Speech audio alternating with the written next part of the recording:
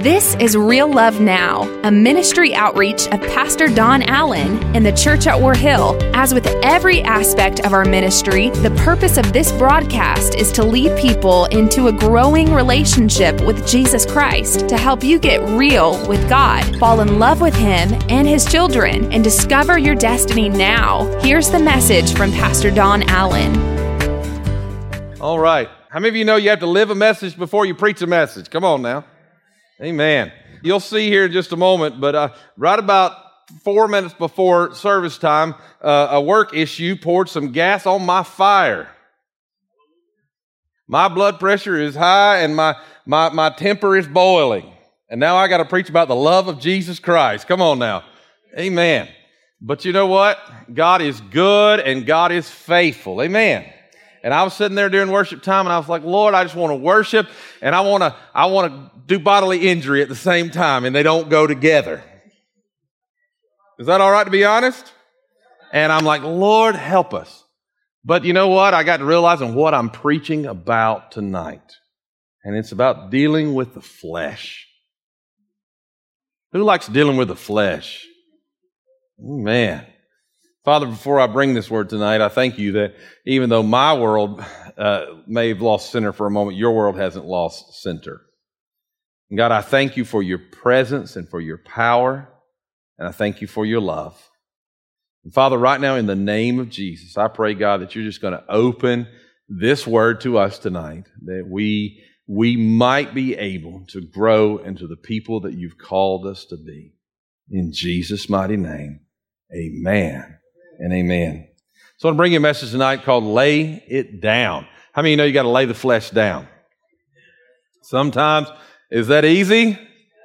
Well, praise God, I'm not alone. John chapter 13, beginning in verse number 37. Peter asked, Lord, and the Lord actually the thought of this came from a devotion I was doing this week, but Peter asked, Lord, why can't I follow you now? I will lay down my life for you. Say it again. He said, I will lay down my life for you. Oh, the thought of dying for Jesus.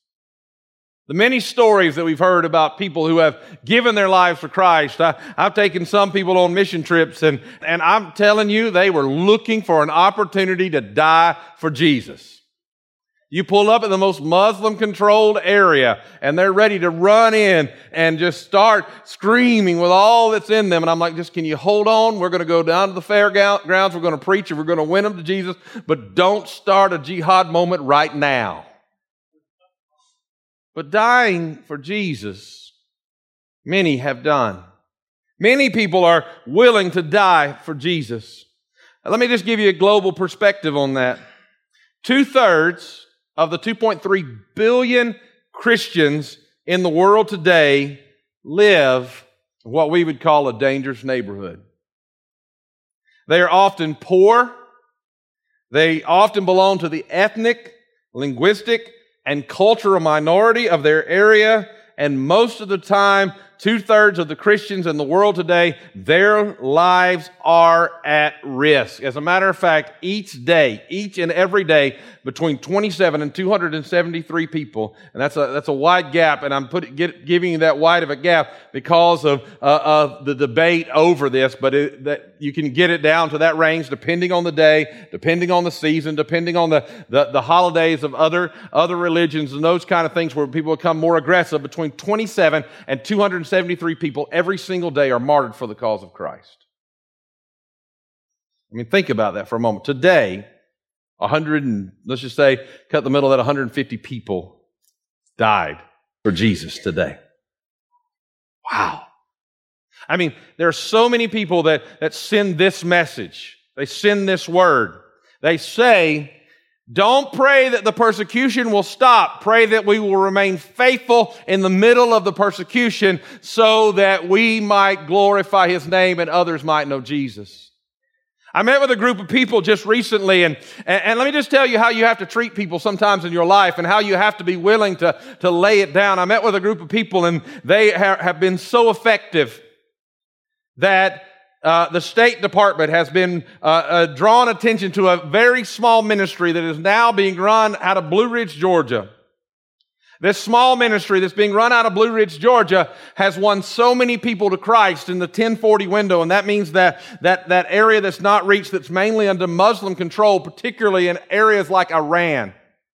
The very first convert that this ministry had in Iran was the country's leading imam.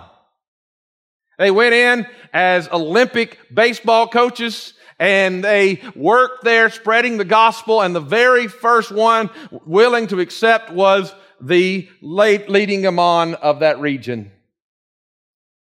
Then they told me a story about a man who'd given his life to Christ. They said, "Pastor, Christ precedes us." One man gave his life to Christ because as he was sitting down, he noticed paper at his feet, and the paper was in shreds, and suddenly the paper began to swirl in a little like dust storm as the wind began to blow all around him. The paper swirled, and when the paper landed, it actually formed a cross, and it really caught his attention, and he reached down, and there was something about Jesus on that paper. Jesus preceding him into that area. They began winning converts in this area, and because these people converted to Christianity, they shared this story with me. One man had become a pastor, and he went out to spread the gospel instead of the doctrine and the beliefs of that region. He went out to spread the gospel, and as he was in a far city spreading the gospel, suddenly his wife's family and his family got together, and they said, "It is such an insult for us that he has become a Christian, that we're going to have to end his life and his wife's life, and we'll take their child and we'll raise their child as a good believer in our religion." So while he's away, they come to attack, not knowing he's away preaching the gospel, and word comes to him, and they have slaughtered his wife and stolen his son. They are so fearful because in their religion it is an eye for an eye. If I even do something good for you, it's supposed to be what you can do good back for me. You cannot have an unequal balance in their religion. And so this man comes back, and his wife has died for the cause of Christ, and they've stolen his child, and they are ready for him to begin a revenge killing upon them. But instead he goes to his family that murdered his wife and loved them. Love them. And this missionary told me, he said, "I stood on the bank and wept as I watched this man whose wife had been murdered, as he baptized every single one of the family members into the faith of Jesus Christ, because he did not react in the way that he could, but he reacted in the way that Jesus had called him to react." Amen. And so what I want to talk to you about tonight is this passage where he said, "You will lay down your life," because most of us will never be asked to die for Jesus. Not here. Most of us will never have to face that question of whether or not we choose life in Christ or life on this earth. But we all of us here are asked to lay down our life for Jesus. We are all asked to lay down our life for Jesus. In our text today, Peter said to the Lord, "Lord, I will lay down my life for your sake." And he meant it. He meant it with all that's within him. But Peter was living in the fantasy of being a hero at a point of death. You see, there was something about his life that made him not feel like he measured up. He was probably worried that Jesus, who saw all things, had somehow missed this flaw in him, and he would be willing to show Jesus that Jesus hadn't made a mistake on him, and he'd be willing to die for Jesus. Now, Peter says this. He means it. He's like, I can just almost feel that moment that he's thinking, "Lord, I'll prove to you that you've not made a mistake believing in me. Lord, I'll prove to you that you've not made a mistake choosing me. I would be willing to die for you." But we know what happened when it all came down to the point of being crucified with Jesus. Peter had sworn, Peter had even cursed that he did not even know him. And I want you to get this truth tonight. Before you will ever die for Christ, you will have to have already laid down your life for Christ. Before you could ever come to the point that you would really go the distance to die for Christ, you're going to have to be the type person who's willing to lay down your will and your thoughts and your retribution and your actions and those kind of things. That the Lord gave me this message early yesterday morning, and as He gave this to me, I just didn't know what God was speaking into my life. And then, as I told you, I come to this pulpit very disturbed tonight, but I'm realizing that God's making me live what I've got to preach to you, and that's just not fun. It's not easy. But you've got to be willing to say, what does it take to react in a way that does not destroy, but builds up and restores and encourages? You see, if we can't make the same statement as Peter and mean it, then we're in a bad place. After Peter said, but Lord, I'd be willing to lay down my life for you. How did Jesus respond in John chapter 13, verse number 38? Then Jesus answered, will you really? Will you really lay down your life for me? I mean, think about that question that he's asking for just a moment. Are you really willing to give up your will and your thoughts and your actions? Are you really willing to do what I want you to do no matter what? I mean, we'll promise Him every time the blue lights come on behind us. Come on now. Lord, I promise you I'll go on the next mission trip with Pastor.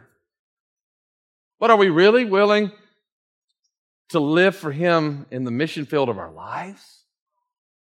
Jesus said, very truly, I tell you, before the rooster crows, you're going to disown me 3 times.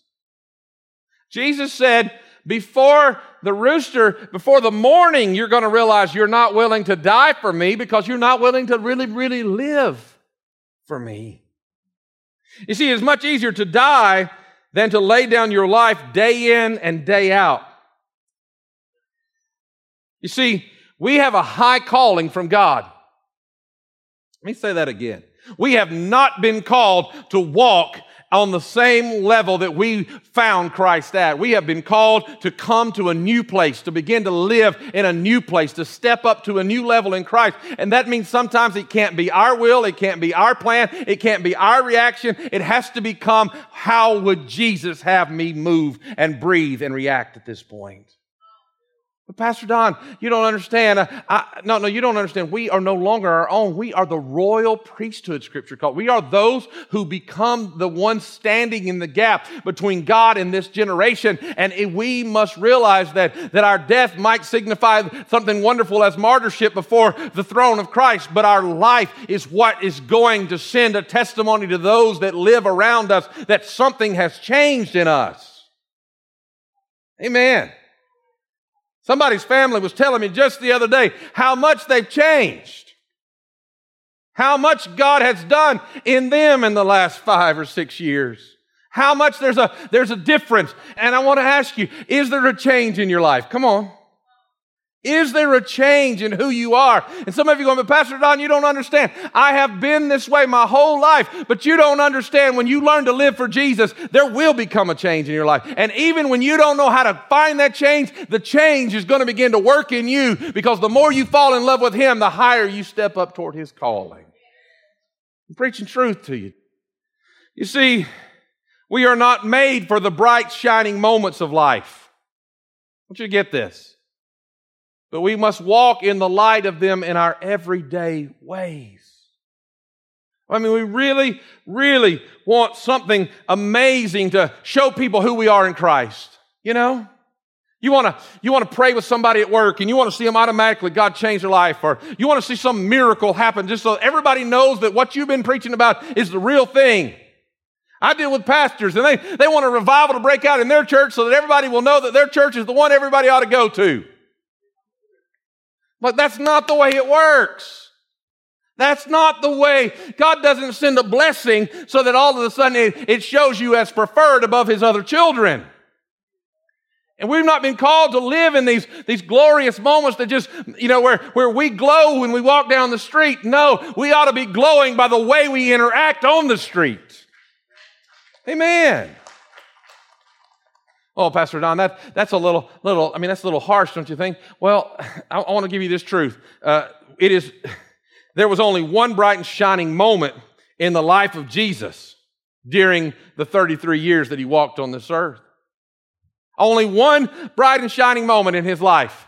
One of those glorious moments that everybody could have went, oh my goodness, to. When the heavens were peeled, everybody, some said it thundered, but everyone present in this moment saw his glory. And anybody remember where that was?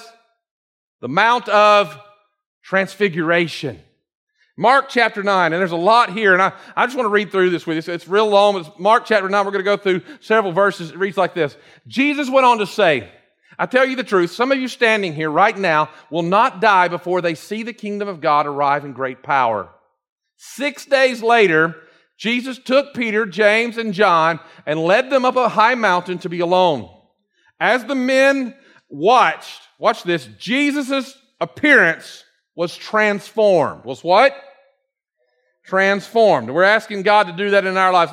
Lord, just let your glory show through me. But there was a transformation, and his clothes became dazzling white, far whiter than any earthly bleach could ever make them. Then Elijah and Moses appeared and began talking with Jesus. Peter exclaimed, Rabbi, it's wonderful for us to be here. Let's make 3 shelters as memorials, one for you, one for Moses, and one for Elijah. He said this because he didn't really know what else to say, for they were all terrified. What would you say? We're always like, why did he say that? What was he symbolizing? He was scared. Then a cloud overshadowed them, and a voice from the cloud said, This is my dearly loved Son. Listen to him. Suddenly, when they looked around, Moses and Elijah were gone, and they saw only Jesus with them. I want you to stop right there for just a moment. Hold that verse. Stay with me. Imagine this moment. Finally, they see him as he is. Could you imagine what that must have been like? I mean, this is the guy that passed you the food at dinner. This is the guy that slept next to you and maybe snored because he was exhausted. And then suddenly you walk up on top of the mountain, and all of a sudden he just says, okay, I'm going to show you who I really am. And I mean, that's pretty intimidating, right? Could you do that with, I mean, it just starts glowing. Brightness. And all of a sudden, I don't know how they knew it other than it must have been a heavenly revelation. Moses and Elijah come in and you're like, that's the guy carved on the temple. Moses and Elijah are standing there. I would say that's a pretty cool, awesome moment, wouldn't you? That's the only time in all of Scripture that we see Jesus take that form during his incarnation. But I want you to watch what happens next. This is what I want you to see. This has been the moment that he shows everybody who he is. Watch this. And as they went back down the mountain, he told them not to tell anyone what they had seen until the Son of Man had risen from the dead. All right, stop there for just a moment. So we realize that something has transitioned. He is no longer glowing, apparently, because he's saying, don't tell anybody what you saw. All right? This is not in my sermon notes, but I'm just going to step out on a little rabbit trail here for just a second. I want you to get this. A lot of times, because of the radical change that happens in our salvation, we go declare to everyone what God has done for us. And I hate what most people say. Well, we'll see if it sticks. Particularly if they're a Christian and they say that. We'll see if it sticks. Jesus has sticking power. I want you to get that. But watch this. Jesus says, all right, now back to life. He says, guys, don't even tell anybody about this until I've been raised from the dead. So they kept it to themselves, but they often asked each other what he meant by rising from the dead. And then they asked him, why do the religious teachers of the religious law insist that Elijah, and he talks about that, and I'll just skip ahead for just a moment for sake of time. Let's go to verse 13 for just a moment. He said, but I tell you, Elijah had already come, and they chose to abuse him just as the Scriptures predicted. Now, here's what it says, verse 14. When they returned to the other disciples, now they have been in the glory of God. They have been in the presence of God. I'll never forget one time, and I don't mean to offend anybody's home state when I say this or anything, but I'll never forget one time some of us, I know Paul was there with me, we had been in the presence of God in a conference. The glory of God had settled down in this conference. You could feel God. People were weeping, crying. Grown men were embracing all over the place, telling each other they're sorry, and God was just transforming lives. And we left that conference, and we were out in L.A., Louisiana. I'm sorry, not L.A. L.A., but not L.A. Anyways. And all of a sudden we go, and about 3 men in their 60s said, Pastor, we've never seen New Orleans. We've never seen New Orleans. Would you take us down to Canal Street in New Orleans? And I said, well, I don't really want to, but they do have good beignets. Come on now, amen. And we went to Canal Street.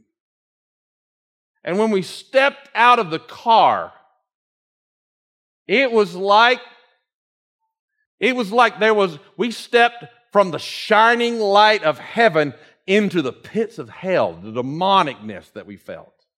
We walked down the street, stepping over people that were still laying there from the night before. We saw the debauchery. I said, every pastor in America ought to have to come walk down this street once a year. But I'll never forget the contrast from the presence of God and then to the world that we have to help rescue. Imagine this. What I experienced was nothing like seeing Jesus in all of His radiant glory, and as soon as they come down from that, they step right into Canal Street. When they returned to the other disciples, they saw a large crowd surrounding them, and some of the teachers of the religious law were arguing with them. So in other words, there's a bunch of people and a bunch of religious people arguing, and they're talking politics. Does anybody know that sounds like hell itself? Come on now. And when they saw the crowd, when the crowd saw Jesus, they were overwhelmed with awe, and they ran to greet Him. What is all this arguing about? Jesus asked. One of the men in the crowd spoke up and said, Teacher, I brought my son so you could heal him. He is possessed by an evil spirit that won't let him talk. Wow. And whenever the spirit seizes him, it throws him violently to the ground. Then he foams at the mouth and grinds his teeth, and I'm supposing all this is happening and it becomes rigid. So I asked your disciples to cast the evil spirit out of him, but they couldn't do it. Jesus said to them, You faithless people, how long must I be with you? How long must I put up with you? Bring the boy to me. And we're going, Pastor, why are you reading this passage right now? We're talking about wanting to live in the glory of those moments to where somehow we make Jesus look great, or living in the everyday life to where we do what doesn't seem natural and doesn't seem normal. We do what's right, and we forgive, and we love, and we speak in kindness, because it's laying down your life is really what's going to help people get free. Because what happened when Jesus came off that mountain, it was the second time He had expelled the glory from who He was. He expelled the glory when He came, was incarnate, and was born a baby in a little manger. He stepped out of His glory. When He came down that mountain, He stepped out of His glory, because what the people needed was a God who was reachable, who was touchable. Am I making sense to anybody today? They needed somebody who could walk right into the middle of their mess and not be affected by their mess. Are you getting this at all? And what Jesus has sent me to tell you tonight is, look, it's glorious for the moments we have in His presence. It's glorious if we could ever do something great for Him. But what is more glorious is when you can walk into your job and not get caught up in the mess. When you can live in your family and not get caught up in the mess. When you can serve Jesus even when hell itself rises up against you. Amen. You have to lay down your life to do that. So they brought the boy. But when the evil spirit saw Jesus, who was no longer glowing, it threw the child into a violent convulsion, fell to the ground, writhing and foaming at the mouth. How long has this been happening? Jesus asked the boy's father. He replied, since he was a little boy. The spirit often throws him into the fire, into the water, trying to kill him. I mean, there are people who need somebody to bring God into their situation. And he said, have mercy on us and help us if you can. I love this. What do you mean, if I can? Jesus asked. How many of us need to stop asking Him if He can? Come on. Anything is possible if a person believes. Let's say that together. Anything is possible if a person believes. The father instantly cried out, I do believe, but help me overcome my unbelief. When Jesus saw that the crowd of onlookers was growing, he rebuked the evil spirit. Listen, you spirit that makes this boy unable to hear and speak. He said, I command you to come out of the child and never enter him again. Then the spirit screamed and threw the boy into another violent convulsion and left him. The boy appeared to be dead. A murmur ran through the crowd as people said, he's dead. But Jesus took him by the hand and helped him to his feet. And he stood up. The people in our lives that don't know how to stand need somebody that's living it before them that will help them up. It's not about them seeing us as some great religious figures. As a matter of fact, if you want people to not want what you have, try to sound spiritual when you're around them. If you have to talk like church, you're not living like church. You should be able to live in this world and still show the light of Christ.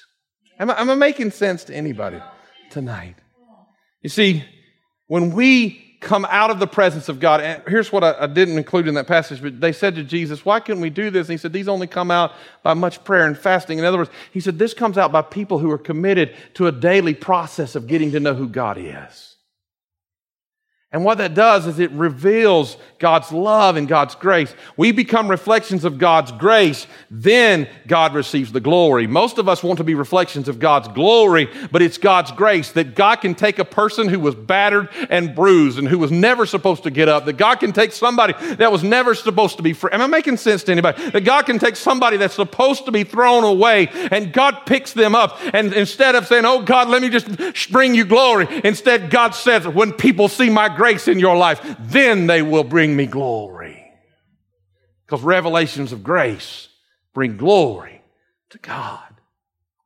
You see, when people are hurting, they need grace more than they need glory. And they need to see that we are living the life that Christ has called us to live. For 33 years, Jesus laid down his life to do the will of his Father. 1 John chapter 3, verse 16 says it this way, this is how we know what love is. In other words, this is real love. Jesus Christ laid down his life for us, and we ought to lay down our lives for our brothers and our sisters. Wow. So in other words, that means we have to give up what we want, give up what we deserve, to stop seeking justice that we demand, because this all goes against our human nature, but it becomes who we have to be to lay down our life for Christ. You see, if I'm a friend of Jesus, I must deliberately and carefully lay down my life for him. I have to begin to do what he's called me to do. Can I tell you that that's difficult? Can I get an amen? Let me just say this. Thank God it's difficult. I'll say that again.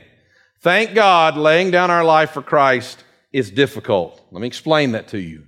Salvation is easy for us because it cost God so much. Are you listening? But exhibiting of salvation in our life is difficult, but that is what brings glory to the one who gave it all for us. You see, God saves us, he fills us with the Holy Spirit, and then he says, in effect, now you go and grow and let me live through you. He said, you be faithful to me, even though the nature of everything around you wants to cause you to be unfaithful. You be faithful. Lay down your life. I mean, what are we willing to lay down? It says a lot about us. When we put those things, well, I can do this for God and I can do this for God, but God don't ever ask me to do that. If I was a younger and better shaped pastor, I'd just go sit down and act like I was done right now, but I'm just telling you my thought because I'm too tired to go do that. That's a good point. That's a really good point. That there are things in our lives that we put limitations on, and that's not laying it down. You see, death is a robber. It takes, but life is a giver. When something dies, you have to learn how to move forward. But when we have to give up something and we know we can always go back to get it, we have to live in such a way that we are determined not to return to that, it becomes difficult. It becomes a process of every day making the decision, I'm laying down my will, I'm laying down my life for the cause of Christ. Because you could go back. But there is no turning back. We're going forward for the cause of Christ. Let me close with this tonight. I don't know if you're as grateful as I am, but Jesus calls us friend. Amen? Here's what he said in John 15:15. He said, I no longer call you slaves because a master doesn't confide in his slaves. Now you are my friends, since I have told you everything the Father told me. To be a friend of God. Most of us feel like we are doing what we talked about last week. We've got areas of our lives where we're aligning ourselves as an enemy of God. But this week, I want you to hear what Jesus says about you. Jesus says, don't live as an enemy of God. I call you friend. Friend of God. When you know somebody that they're your friend, there's someone that you can say, yeah, that's my friend. There's a comfort level there. There's something there. I mean, friends treat people, how do I say this? Not as well as people who aren't their friends. I've got friends who would eat my last donut. Come on now. I've got friends who would cross the line and drink the last of my milk. Come on now. And with me eating a donut. I've got friends who would just help themselves. But Jesus says, I don't call you a stranger. I call you someone who has access to everything that I have. Now, here's why I tell you that in this closing. Then we should value that friendship. We should remain faithful to our friend no matter what we have to lay down along the journey. I don't know about you, but I don't have a real hard time laying things down. My problem is just not picking them back up. That's truth. But God's called us not to necessarily die for Jesus, but to live for Him. To lay down our will, lay down our plans, and find what is the plan of Christ. Father, I thank you for this night. I thank you for your presence, and I thank you for your Spirit. God, you are faithful, and you are able. Lord, as you were ministering to me yesterday morning through this thought that was ministered into my heart, and now it's become this message. I know you're speaking to us, God. You're speaking to us. Why don't you just stand with me in this place and just bow your heads in reverence to what the Holy Spirit is doing in this place.